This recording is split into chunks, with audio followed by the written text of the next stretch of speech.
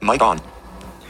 Hello there, ladies and gentlemen. This time for the podcast talk will be Revelation's answer to society's crumbling values.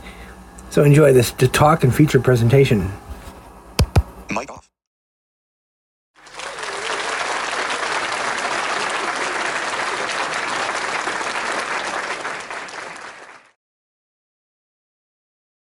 What does the future hold? Where can we find certainty in a world of uncertainty? The Book of Revelation provides hopeful answers for today, tomorrow, and forever. Join Mark Finley, author and world-renowned speaker, on a journey into the future with Revelation's Ancient Discoveries. The book of Revelation not only shares God's insight regarding the future, but it reveals God's plan for your life today. It not only reveals the description of prophetic beasts and symbols and helps us to understand where this world is going, but it speaks to our hearts, leading us to deeper commitment, faith, and closer to Christ today. In this presentation, we're going to focus on how this book can change your life. Let's pray. Father in heaven, thank you so much for the book of Revelation. Thank you that it is a book that speaks to our present needs. It's a book that is life-changing. It's a book that reveals your plan not only for tomorrow, but your plan for today. As we journey through its pages in this presentation, help us to sense your life-changing power. In Christ's name, amen. My topic is Revelation's answer for society's crumbling values. Have you noticed that there are dramatic changes taking place in our society? Earth-shaking changes are occurring. The home today is under assault. The family is under attack. I remember when I was a boy growing up, more years ago than I would like to remember. I remember the refuge and security in my own home, in my own family. Can you think back to your first day of school? For me, that was well more than about 65 years ago, my first day of school. And I remember going to school. I was nervous. I didn't want to be away from my father, my mother. My dad worked nights, so he'd sleep in the morning when he came home. And we just had a very close home. My mother and father walked me to school that first day. I get in school, and about 2 hours in, I wasn't going to stay there. And I raised my hand and said, "Teacher, yes? Can I go to the bathroom?" She let me go to the bathroom, walked to the bathroom, looked around, ran home, came through that door, and my father woke up. He said, "Son, what's going on here? I thought you were in school." My mother said, "What?" I said, "I can't go to school, Mom. I can't go to school." And I remember it like it was yesterday. My mother just threw her arms around me and said, "Son, it'll be okay. You stay home today and we'll get you back tomorrow." My father said, "Let's do something together today." I had a home that was a place of refuge, a home that was security. And that's what home is all about. It's a place where children can be hugged by their parents. It's a place of laughter and joy. But too many homes are no longer that place of laughter and joy. Too many homes have gone through very dramatic changes. They've not become the secure places that heaven intends them to be. They've become places of conflict. They've become places of strife. And today, homes are no longer places of refuge. They are places that have been invaded by the enemy, places that have been attacked by the attacker. When you look at home today, often children are left to get something quick, some hurried meal, and home has just become a dropping-off place where people eat quickly before the next event or they sleep. They're more like hotels than genuine homes. Many a mom and many a dad are involved in multitasking, trying to do 2 or 3 things at once. And at times, in this hectic, rushed society, children, family values evaporate. Divorce is rampant. Kids often left on their own with eyes glued to their iPads. Do you know that the average teenager today sends over 3,000 texts every single month. It is quite astonishing. That average is about 100 texts a day. I don't know how it can be possible, but that's what the statisticians tell us.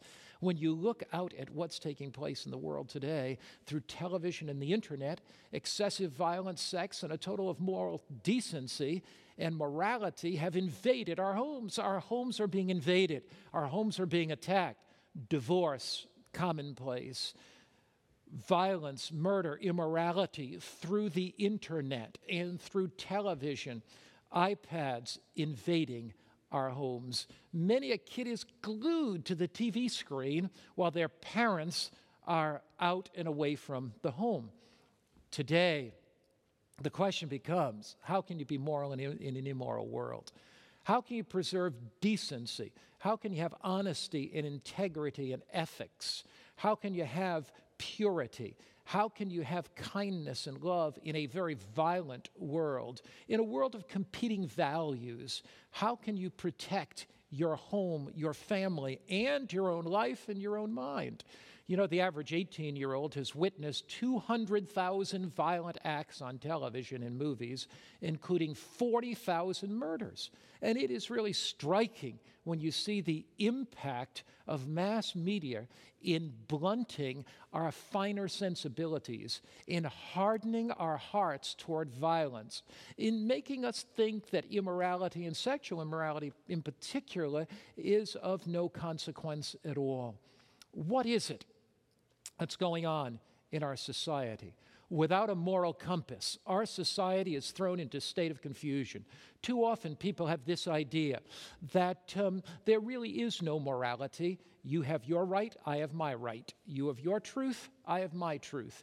You have your so-called morals, I have my so-called morals. There is the idea that there is no moral compass, no specific direction in life. The Bible makes it plain, though, in Proverbs 28, verse 26. It says, "He who trusts in his own heart is a fool." Here is precisely the problem with our society. Men and women have thrown out the moral compass that God has given them. They've thrown out God's law. There's no standard higher than their own mind to govern their actions. There's nothing more than their own heart to give them a sense of what's right and wrong. But the Bible says, Jeremiah 17, verse 9, the heart is deceitful above all things and desperately wicked. So one cannot trust a fallen nature to lead that individual into paths of righteousness or morality. The scripture goes on to say in Hosea chapter 8, verse 7, they sow the wind and they reap the whirlwind. We've sown the wind of violence on television, and we are reaping the whirlwind of violence in our society. We've sown the wind of immorality and sexual adultery and impurity on television, and we are reaping that whirlwind of gonorrhea and syphilis and sexually transmitted diseases and broken homes in our society. As Scripture says, he that trusts his own heart is a fool. As Scripture says, we've sown the wind and we're reaping the whirlwind.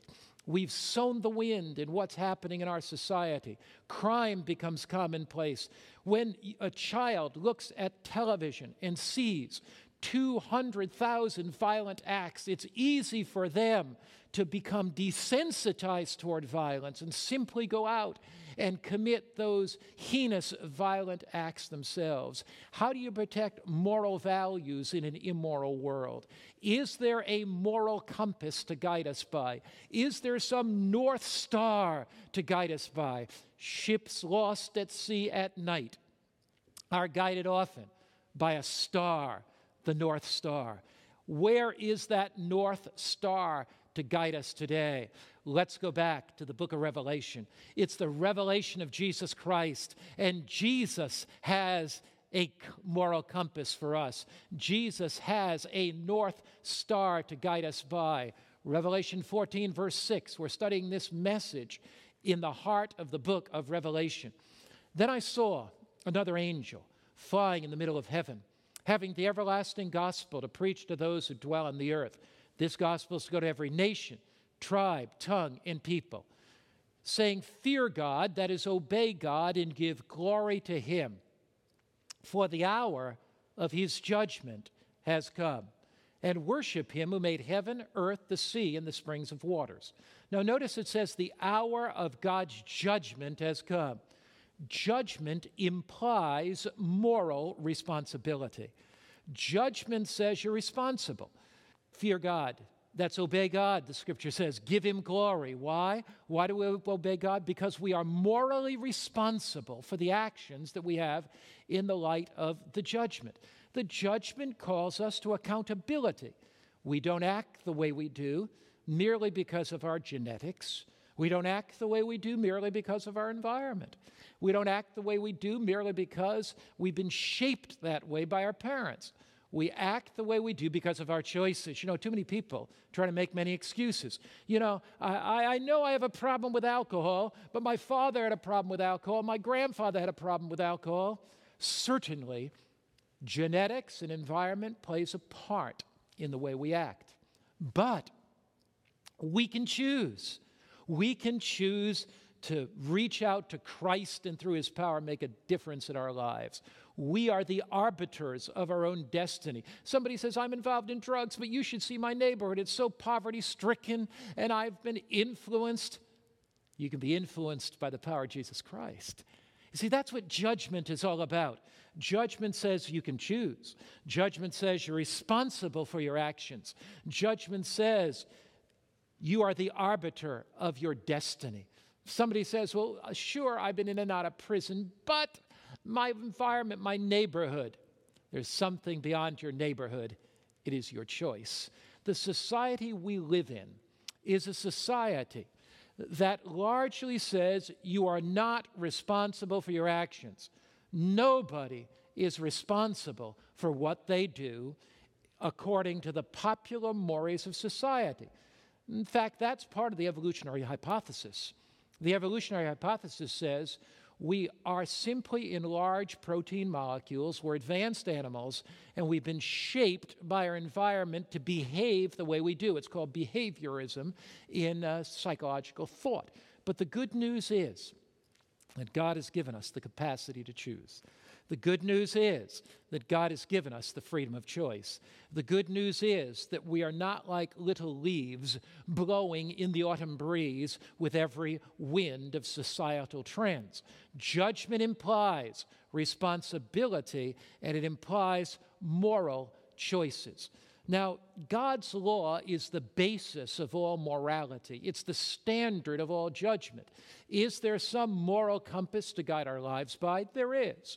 Is there some ethical standard to direct our lives? There is.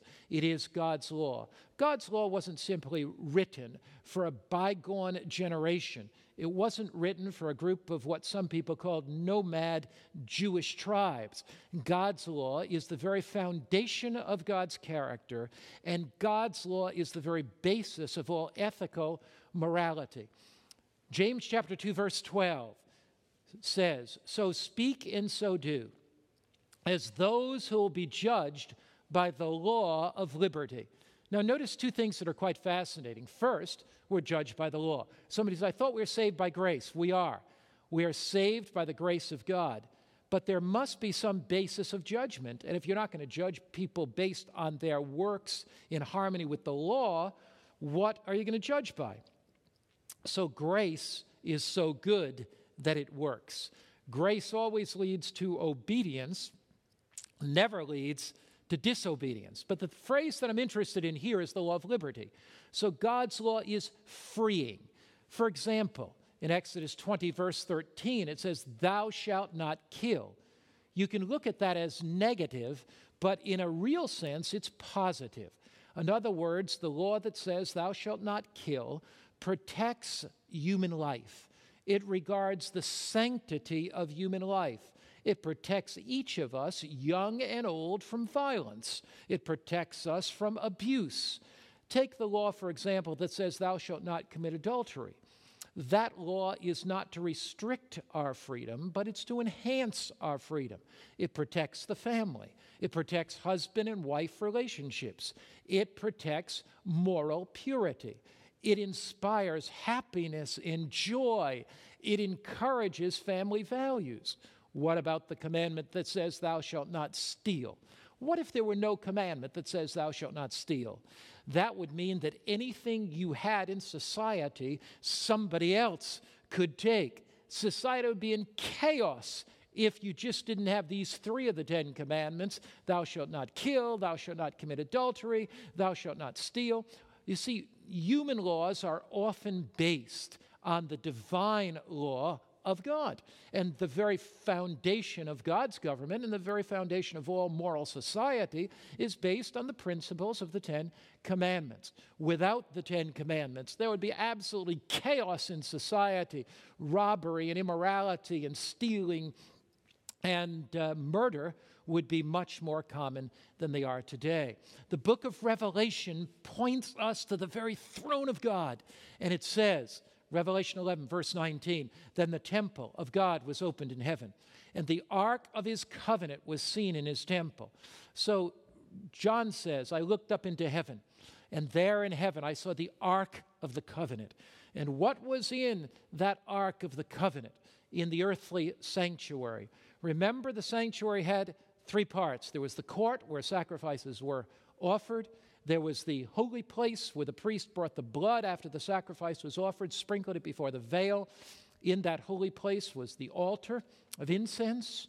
There was, in that first apartment, the table of showbread. In that first apartment of the sanctuary, there was the golden candlestick. But beyond that veil, in the most holy place, was the Ark of the Covenant. And in that Ark of the Covenant was the very law of God. So the Bible says, I saw heaven opened, and I saw this Ark of the Covenant, and I saw the 10 Commandment law written with the finger of God. You see that Ark of the Covenant with the 2 angels, golden angels overlooking it, with the law of God inside it. That Ark of the Covenant, between the angels was the Shekinah glory of God. That represents the very throne of God. And there at God's throne, we have as the basis of his throne his law. So his law certainly has not been done away with because it's a transcript of his character. It tells us about our loving God and what he's like. And it also is the foundation of his throne. It's the foundation of his government throughout the entire universe, and it's the foundation of all moral law. The Ark of God's covenant contains God's unchangeable, God's eternal, God's law. God's law is the very foundation of his very throne. Now, judgment and law are part of the gospel. If you do away with the law of God, you then say there is no moral responsibility, so there is no judgment. So law and judgment are really part of the gospel because if there is no law, then there can't be any sin. And if there's no sin, there's no accountability. And if there's no judgment and no law, then why would you need a Savior? Why would you need the gospel? Here in 1 John 3, verse 4, the Bible puts it this way: whoever commits sin also commits lawlessness, for sin is lawlessness. Now, sin is not what you and I think it is. I mean, in other words, sin is not something that we define. It's something that God defines. A person says, well, you know, I don't have a good marriage relationship, so I'm kind of running around with somebody else, my secretary, a working associate, somebody I met at a party, but God understands I don't have a good marriage relationship, so that's okay, and I don't think it's sin. Look, my friend, whether you think it's sin or not doesn't make any difference. Sin is breaking God's law, and one of God's laws says, thou shalt not commit adultery. I've had young people that have wondered, well, can I have relations with my girlfriend? We're going to get married someday, and I can have relations outside of marriage, but I don't think that's wrong. Is it, Pastor? It is. Sin is not how you define it. Sin is how God defines it. Somebody said, well, you know what? I just occasionally maybe cheat on my income taxes, and occasionally I may take something out of a store. I bought 3 sweaters, but I slipped another jumper, another sweater in there. Is that sin? Because think of how much those store owners make. You don't define sin, God does. If you steal, that's sin. Dishonoring your parents, that's sin.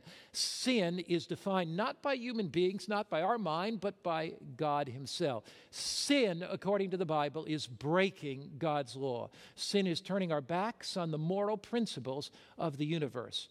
God's law is his eternal moral standard, which defines sin and establishes our accountability to God.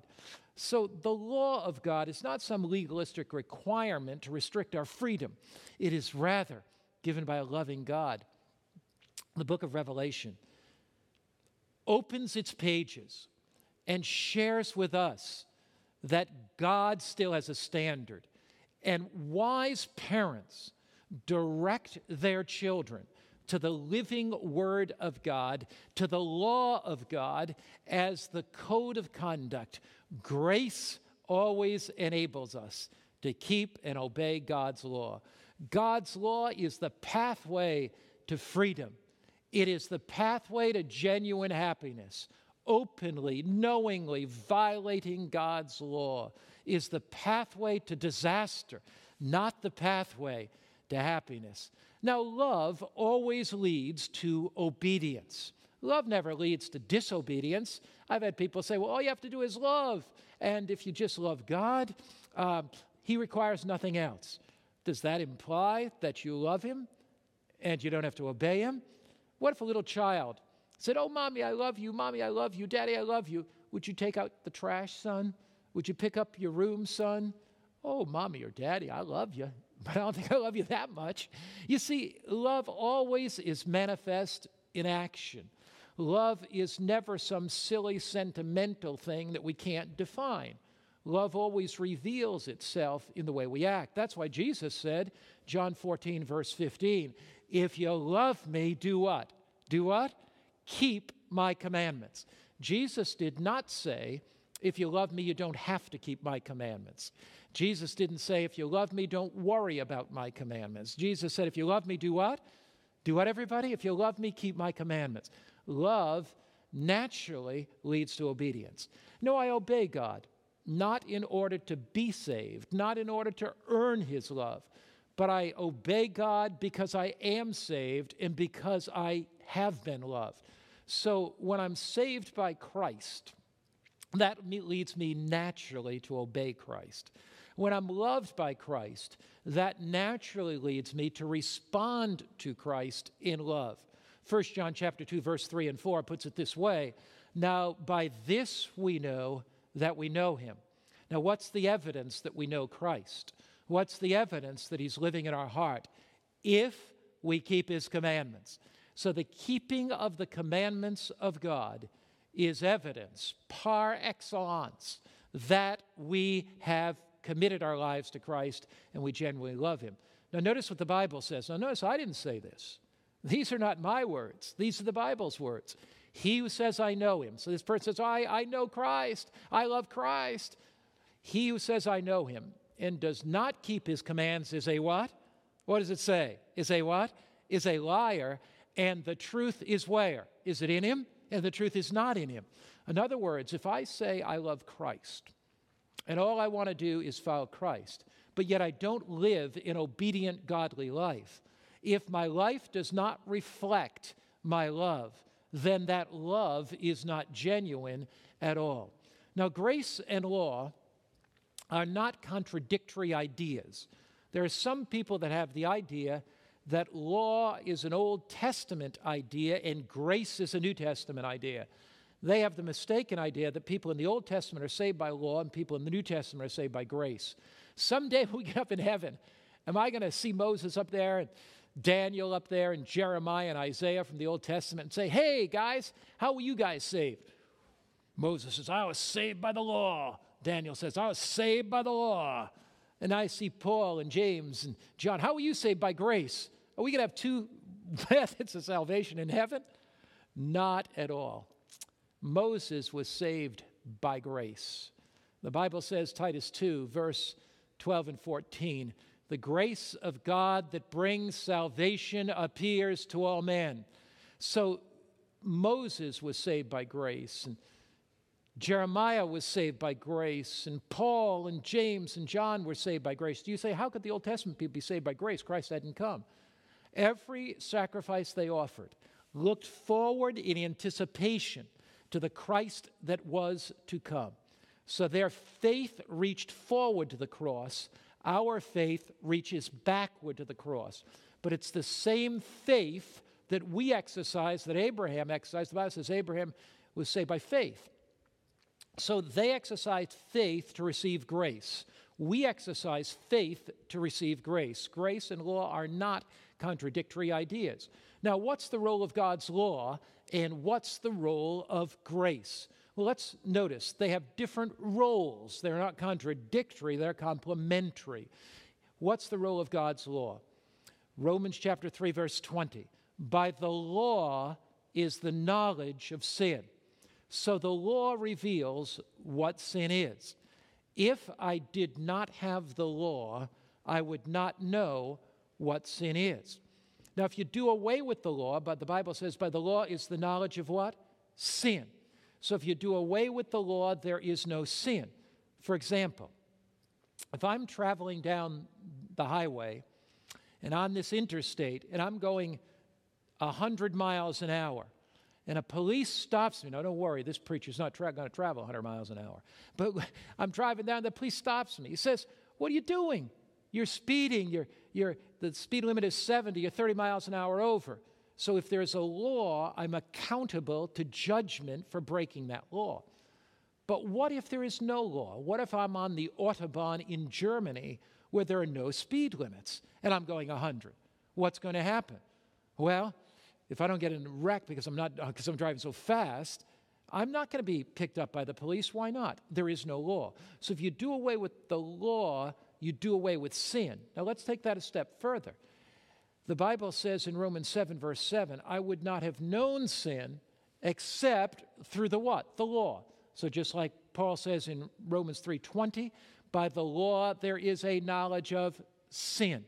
We can't know sin except by the law. So the law reveals what sin is. I would have not known covetousness unless the law had said, you shall not covet. So you cannot know what sin is unless it is defined by the law. If you do away with the law, you do away with sin. Now, what's the role of grace? The role of grace is to save us. Ephesians 2, verse 8 and 9. For by grace you have been what? Saved through faith, and that not of yourselves, it's the gift of God, not of works, lest anyone should boast. So we are not saved by the law. The law reveals to us what sin is. Grace is God's mercy. Grace is God's pardon. Grace is God's forgiveness. Grace has to do with God's power. Grace has to do with God's love. Maybe this illustration will help us. Let's suppose that I'm out working on my car. And as I'm working on my car, some grease spatters up and it hits me in the nose, hits me on the cheek, and I got this grease all over me. And I don't realize it so much. And my wife calls me, Mark, it's time for supper. I come in the house, and I got this grease. She looks at me and said, you got grease all over your face. I say, darling, I don't have grease on my face. She said, you better go look in the mirror. I go look in the mirror. Wait a minute, my wife's right. She's right. I got this grease, but I don't like that mirror. I'm going to do away with it. I'm going to smash it. Does smashing the mirror take the oil off my face? Does smashing the mirror take the oil off my face? No, you say, that's craziness. It just reveals what's there all the time. That's the function of the law. It reveals what's there all the time. But what I need soap. I need soap to cleanse this dirty face of mine. What is the role of grace? Grace is God's mercy and pardon that washes me clean and empowers me to live a new life. Does grace do away with God's law? Romans 3, verse 31 puts it this way. Do we then make void the law through faith? What does Paul say? Certainly not. On the contrary, we establish the law. Anybody that says faith or grace does away with the law of God disagrees with the Apostle Paul. Because what does Paul say? Do we then make void the law? That is, do we do away with the law through faith? What does he say? Certainly not. Does that seem tenuous? Not at all. Paul's very clear. He says we establish the law. In other words, my faith leads me to accept God's grace that cleanses my heart, and that leads me to obey God's law. Jesus put it as plainly as he can put it when he said in Matthew chapter 5, verse 17, "Do not think that I've come to destroy the law and the prophets. I've come not to destroy, but to do what? Fulfill." Did Jesus come to do away with the law that said, "Thou shalt not commit adultery"? Did he? He came to fulfill it or broaden the claims of the law, and Jesus didn't do away with the law. He said anybody that looks at a woman and gazes, lingering with lust in his heart, has broken that commandment. That isn't to say that the lustful look, his word says the lustful act. It's not to say that at all, because the lustful act has social consequences, breaks up family, but it is to say it's breaking that commandment. Did Jesus say that? Did Jesus come to do away with the commandment that says, "Thou shalt not kill," so that now you can go out and kill? Not at all. What did he say? He broadened that commandment. And he said, if you have anger in your heart, you've broken the commandment. Does that mean anger is as bad as killing, so you might as well go out and kill somebody? Not at all. That's a misinterpretation totally. But what it does mean is that the angry thought leads to the angry act. That you can break the commandment not only by the physical act, but you can break the commandment as well by the thought in the mind of anger. Jesus says, I didn't come to destroy the law, but I came to do what? Fulfill it. Jesus is saying, I've come to fulfill the law full of meaning. I've come to fulfill it full of purpose. He fills it full of purpose by giving us a pure mind and taking away adulterous thoughts. He fills it full of purpose by taking anger out of our heart and helping us have lives of gentleness and kindness. Jesus puts it very plain when he says in Romans 6, verse 14, "For sin shall not have dominion over you. You are not under law, but under grace." Somebody says, that's it right there. We're not under the law, Pastor Mark. We're under grace. That means we don't have to keep the law. Is that what the text says? No, the text doesn't say that. Let's look at the text carefully. Sin won't have dominion over you. When does sin have dominion over you? What is sin? It's lawlessness. So sin has dominion over you when you are breaking God's law. Notice it says you're not under law, but under grace. Now just look at the text. Does the text say we're not under the law? You know, I have many texts, many audiences that say, oh yeah, it says that we are under the law.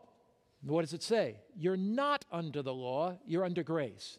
It doesn't say you're under the law. It says you're not under the law, you're under grace. What does it mean to be not under the law? What does that mean? Does it mean you're not under the jurisdiction of the law, therefore you can break the law? Or does it mean you're not under the law as a method of salvation? See, if you take the text in context, sin shall not have dominion over you. In other words, you're not going to be out there breaking God's law recklessly. For you're not under the law. You're not under the law as a method of salvation. You're under the grace method of salvation. And when you are under the grace method of salvation, you are cleansed and pardoned by that grace. That dynamic grace enters into your life and leads you to a life of obedience. Sin shall not have dominion over you. You're not under the law, but under grace. What does it mean to be under grace? To be under grace means that I accept Christ's pardon, I receive Christ's forgiveness, and I'm filled with Christ's power. So the law is not my method of salvation. Grace is my method of salvation, but the grace that pardons me is the grace that transforms me. The grace that frees me from the guilt of sin is the grace that frees me from the shackles of sin. When I come to Jesus, we come just as we are, with all of our sin, with all of our guilt, with all of our shame, with all of our condemnation. But we do not stay as we are. He changes us. He makes us over again. He leads us to be obedient to His law. The law, like the mirror, reveals our need, but Christ cleanses us from the sin of our life. Psalm 19, verse 7 says, the law of the Lord is what? Perfect, converting the soul. The law is a perfect transcript of God's character. How does it convert my soul? It drives me to Jesus, just like looking in the mirror drives me to get some soap because I see I'm dirty.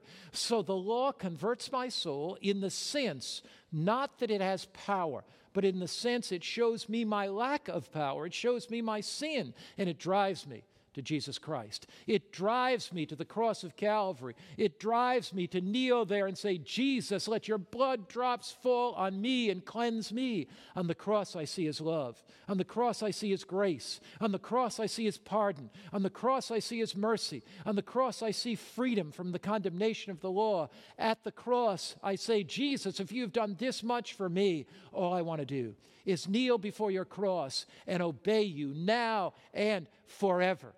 Somebody says, but Pastor Mark, I have a question. I love questions. What's your question? Didn't a rich young ruler came to Jesus and say to him, what are the great commandments in the law? And didn't Jesus say, love? Let's go back and look at that. The scribe came to Jesus. This teacher of the law came to Jesus. And in Matthew chapter 22, verse 36 to 40, and he says to Jesus, teacher, what's the great commandment in the law? Now, why do you think he asked Jesus that? He did to test him. He wanted to see if he could back Jesus into the corner. And what does Jesus say? He says, Jesus said to him, love the Lord with all your heart, with all your soul, and with all your mind. And then Jesus goes on to say, this is the first and great commandment. The second is like unto it. Love your neighbor as yourself.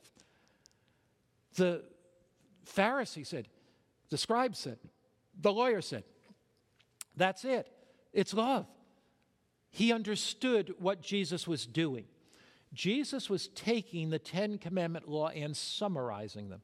Some people say that Jesus was introducing a new commandment here, but look what he says. Next verse, on these two commandments, that's loving God, loving your fellow man, hang all the law and the prophets. In other words, the entire Ten Commandment law can be summarized in these two phrases. The first 4 commandments can be summarized in loving God. The last 6 commandments can be summarized in loving your fellow man. The entire law can be summarized in one word, love. In fact, Jesus was quoting from the Old Testament. Deuteronomy 6, verse 5 says, love God with all your heart, soul, and mind. It's a summary of the Ten Commandments. Leviticus 19:18 says, love your neighbor as yourself. So when Jesus summarized the whole law, it's in one word, love. When he breaks down the 2 tables of the law, it's love to God, the first 4 commandments, love to your fellow man, the next 6. So the commandments are codified love. The commandments reveal what loving people do. They love God and they love their fellow man.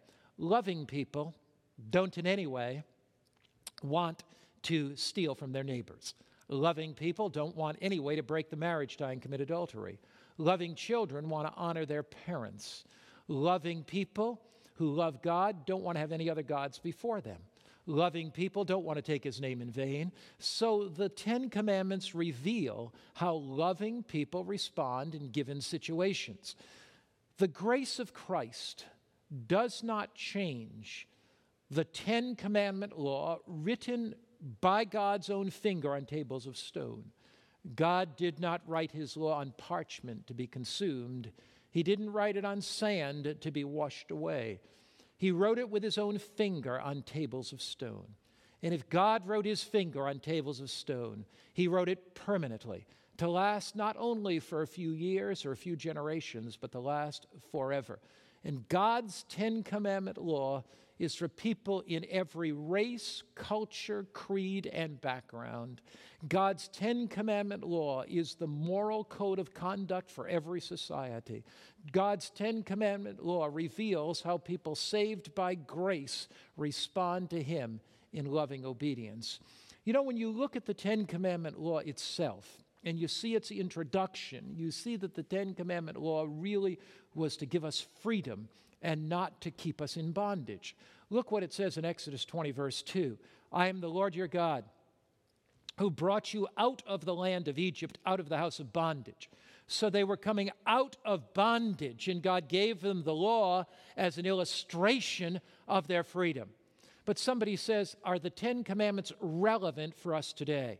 The Ten Commandments speak with relevance to your life and mine. They speak with purpose to your life and mine.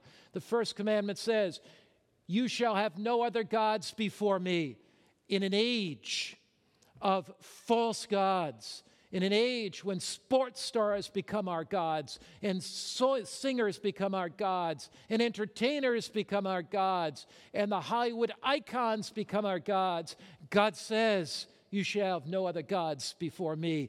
This commandment speaks with relevance in our generation at a time when men and women make graven images are their material possessions. God says, thou shalt not make unto thee any graven image. In other words, worship me directly. The first commandment says, worship me exclusively. There's nobody like our God. Our God is an awesome God. The first commandment says, have no other gods before me. Worship him directly, exclusively. The second commandment says, thou shalt not make any other graven image. Worship him directly. Come directly to God. Third commandment says, thou shalt not take the name of the Lord thy God in vain at a time when the name of Jesus, that lovely name, that magnificent name that's been dragged through the dust in vile epithets and in curse words, the Bible says, thou shalt not take the name of the Lord thy God in vain.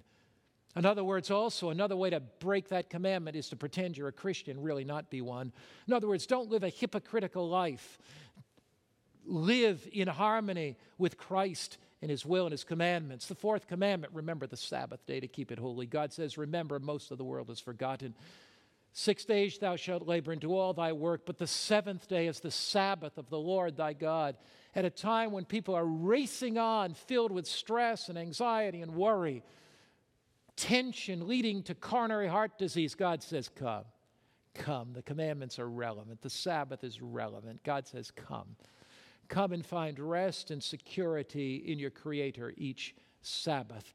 At a time when parents are defying the commands of their parents, where children are defying the commands of their parents, at a time when children often turn their backs on rebellion and what their parents say means little.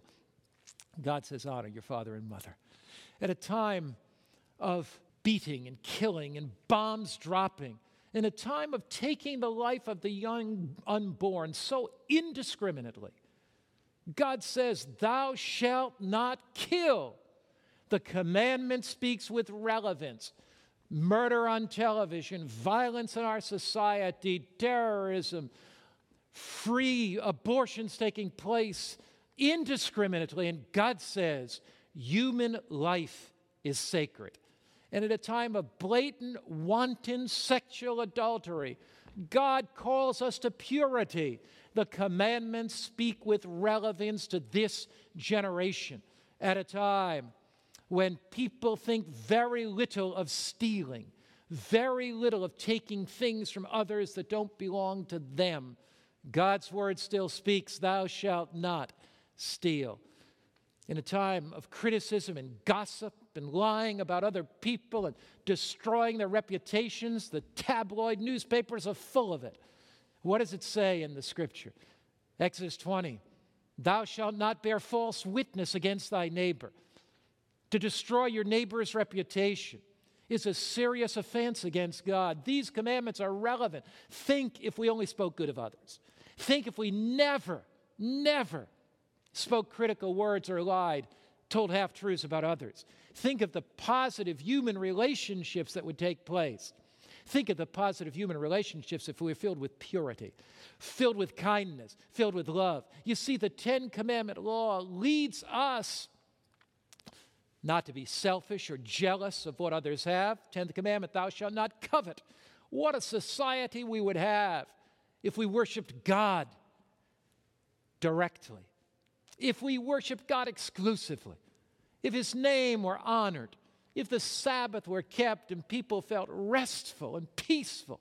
What a society we would be in if children honored their parents and there was a strong family unit.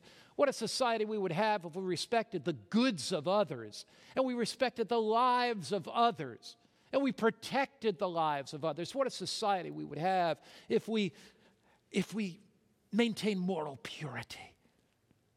No divorce. Kindness and love reigns, and we're not coveting. God is calling us back to the keeping of His law. He's calling us from the majority, calling us from the crowd, calling us by His grace and through His power to live godly, obedient lives. The Bible says in Psalm 111, verse 7 to 9, the works of His hands are verity and justice. All His precepts are sure. Speaking of His commandments, they stand fast forever and ever. He has commanded His covenant forever. Down through the centuries, God's 10 Commandment law speaks with relevance to bring joy and happiness and meaning and purpose to His people. Satan lost heaven because of disobedience. He disobeyed God and lost heaven. Adam and Eve lost Eden because of disobedience. And many a man, many a woman will lose heaven again. They'll lose the joy of that Edenic home in the future because of disobedience. God says, here's God's desire for your heart. Here's God's desire for your life. Hebrews chapter 8, verse 10. This is the covenant that I'll make with the house of Israel after those days, says the Lord. What is the covenant? What is this new covenant? Is it to do away with God's law? Not at all. I will put my laws in their mind and write them on their hearts, and I will be their God, and they shall be my people. What is the new covenant promise? The new covenant promise is God's law in our mind so we know it. God's law in our heart so that we love it. We love God's law. Saved by grace, all we want to do is obey God's law. God will have a last day people who have His law written in their hearts, written in their minds. Where are God's last day people today, you say? How can I find God's last day people today? Revelation 14, verse 12. Here is the patience or the endurance of the saints, the believers. Here are those that keep the commandments of God and the faith of Jesus. Jesus has an end time. Jesus has a last day people. And He says, here they are. They're saved by faith. The faith of Jesus lives in their heart. The faith of Jesus is a dynamic principle that changes their life, and they are led to live obedient lives. If you want to find God's end-time people, find a people saved by grace. Find a people that are living by the faith of Jesus Christ in their hearts as a dynamic principle that leads them to keep God's law, that leads them to be obedient to God's commandments. Revelation chapter 22, verse 14 puts it this way, blessed. I want to be blessed, don't you? How many want to be blessed? Blessed are those that do His commandments, that they may have right to the tree of life and enter in through the gates into the city, clothed with His righteousness, enrobed with His glory, immersed in His grace. They do His commandments according to the book of Revelation. And Jesus reaches out to you. And Jesus says to you, my friend, come. Kneel before me. Confess anything not in harmony with my will. Commit deeply in your heart that you desire to keep my commandments. I'll give you that strength. I'll give you that courage. Many years ago, Dwight L. Moody was a great preacher. Preached all across America. Preached in England. Thousands and thousands came to hear Moody preach. Moody had quite a reputation, and very often people pointed forward to Moody's life, pointed out Moody's life to their children as an example. The story is told of a mother who brought her young son to meet Dwight Moody. And as the boy came up, the mother smiled and said to Mr. Moody, Mr. Moody, this is my boy. I'll call him John. This is my boy, John. Mr. Moody, I'd love you to meet him. John, shake Mr. Moody's hand. And the boy clenched his fist and he put his hands behind his back.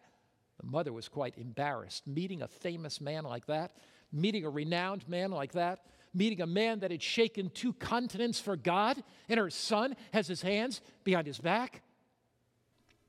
Son, shake Moody's hand.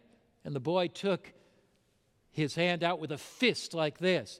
Son, open your hand. Son, why are you being so defiant? Son, shake the great preacher's hand. The boy had his hand in his fist. Made a fist out of his hand. The woman took his fingers and began to peel them back and open them up, and the boy had a few marbles in his hand. The boy thought that Dwight Moody was going to take his marbles. He didn't want to give up his marbles. What marbles are you holding on to? What are you clinging to in your hand? When you look at God's law, have you been living in harmony with its principles? Have you been knowingly, willingly breaking God's law? Jesus says, open your hand. I want to embrace you. I want to take you by the hand. I want to lead you from here to eternity. Open up your hand. Don't hold on to those cheap, tawdry marbles anymore. I've got so much more for you. Jesus reaches out to you right now. And will you say all to Jesus? I surrender. I surrender all, Jesus. Listen as Celestine sings, and open your heart to this Christ.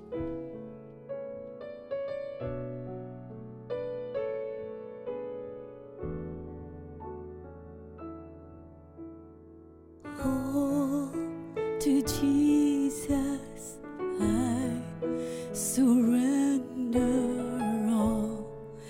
To Him I freely give.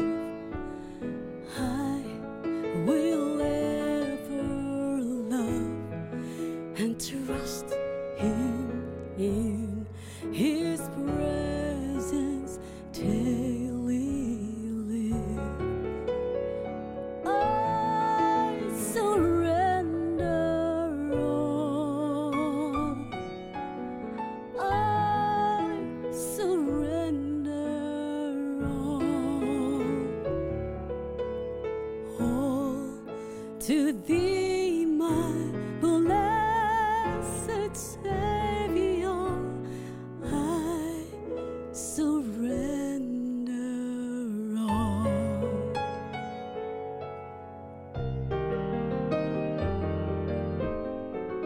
All to Jesus I surrender. Humbly at His feet I bow. Worldly pleasures all forsaken, take me, Jesus, take me now. I surrender all. I surrender all to Thee, my blessed Savior. I surrender all. I surrender all. I surrender all to Thee, my blessed Savior. I surrender all. I want to be very practical. How do you surrender all? What does it mean to surrender all? For somebody, these next few moments are going to change your life. For somebody, these next few moments are going to transform your life. You say, but, I have this relationship, I could never surrender it. I have this habit, I could never surrender it. This habit has chained me. This habit has shackled me. I've tried to give it up before and I can't. I'm in this relationship and I can't get out. I seem bound. I'm not sure that I want to give up the things that I'm doing because at times they are so attractive to me. Listen to me, friend. First, don't worry about giving up things. Give yourself to Jesus. He will take care of the things. What do you receive when you give yourself to Jesus? You receive peace. Your heart is flooded with His peace. You receive a sense of the forgiveness of your sins. The guilt is gone. You receive a new power into your life that is life-changing, and it's radical, and it's life-transformational. You receive the new joy that there is purpose for your life, there's a plan for your life, and Christ has your best interest in view. You receive the hope of heaven and the glory that you can live with Christ forever and ever and ever and ever. What do I give up? I give up a sin-polluted heart. I give up a confused life. I give up, when I surrender myself to Christ, I give up my own ways. I come to Jesus. And what I receive is so much greater right now. Would you like to bow your head with me? Right now, would you like to say, Jesus, I'm giving my whole self to you. All to Jesus I surrender. Let's pray. Father in heaven, we know that coming to Christ isn't giving up things. It's giving up ourselves. It's giving to you our very life. And when we do that, in exchange for a sin-polluted heart, we receive the grace and strength and pardon and forgiveness of Christ. In exchange for purposelessness and meaninglessness in life, we receive direction in our life. In exchange for not having much assurance for the future, we receive the joy and the hope of eternity. We thank you so much for everything you give us. We come to you and we give you our lives this very moment, knowing that you've said, him that cometh to me, I'll in no wise cast out. In Christ's name, amen. Have the assurance, my dear friend, that if you have made that decision in your home, if you have made that decision in your hotel room to come to Christ right now, that your hand is in the hand of Christ. He will never, ever, ever let you go. He'll never turn his back on you. Have the joy of his peace. Stay with us as we journey through the book of Revelation together and understand more deeply its prophecies. Join us for our next telecast on Revelation's ancient discoveries.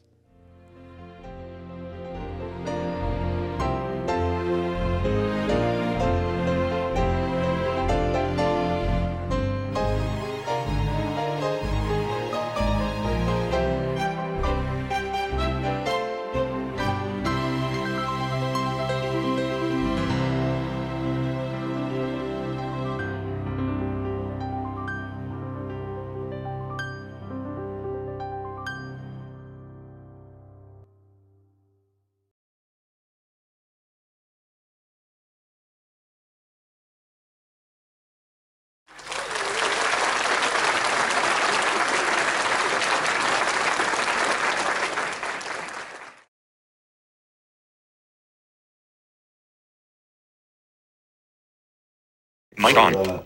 This completes the current child discussion. Stay tuned for the next episode of Revelation, the sign of Earth's last conflict. Thank you. Mic off.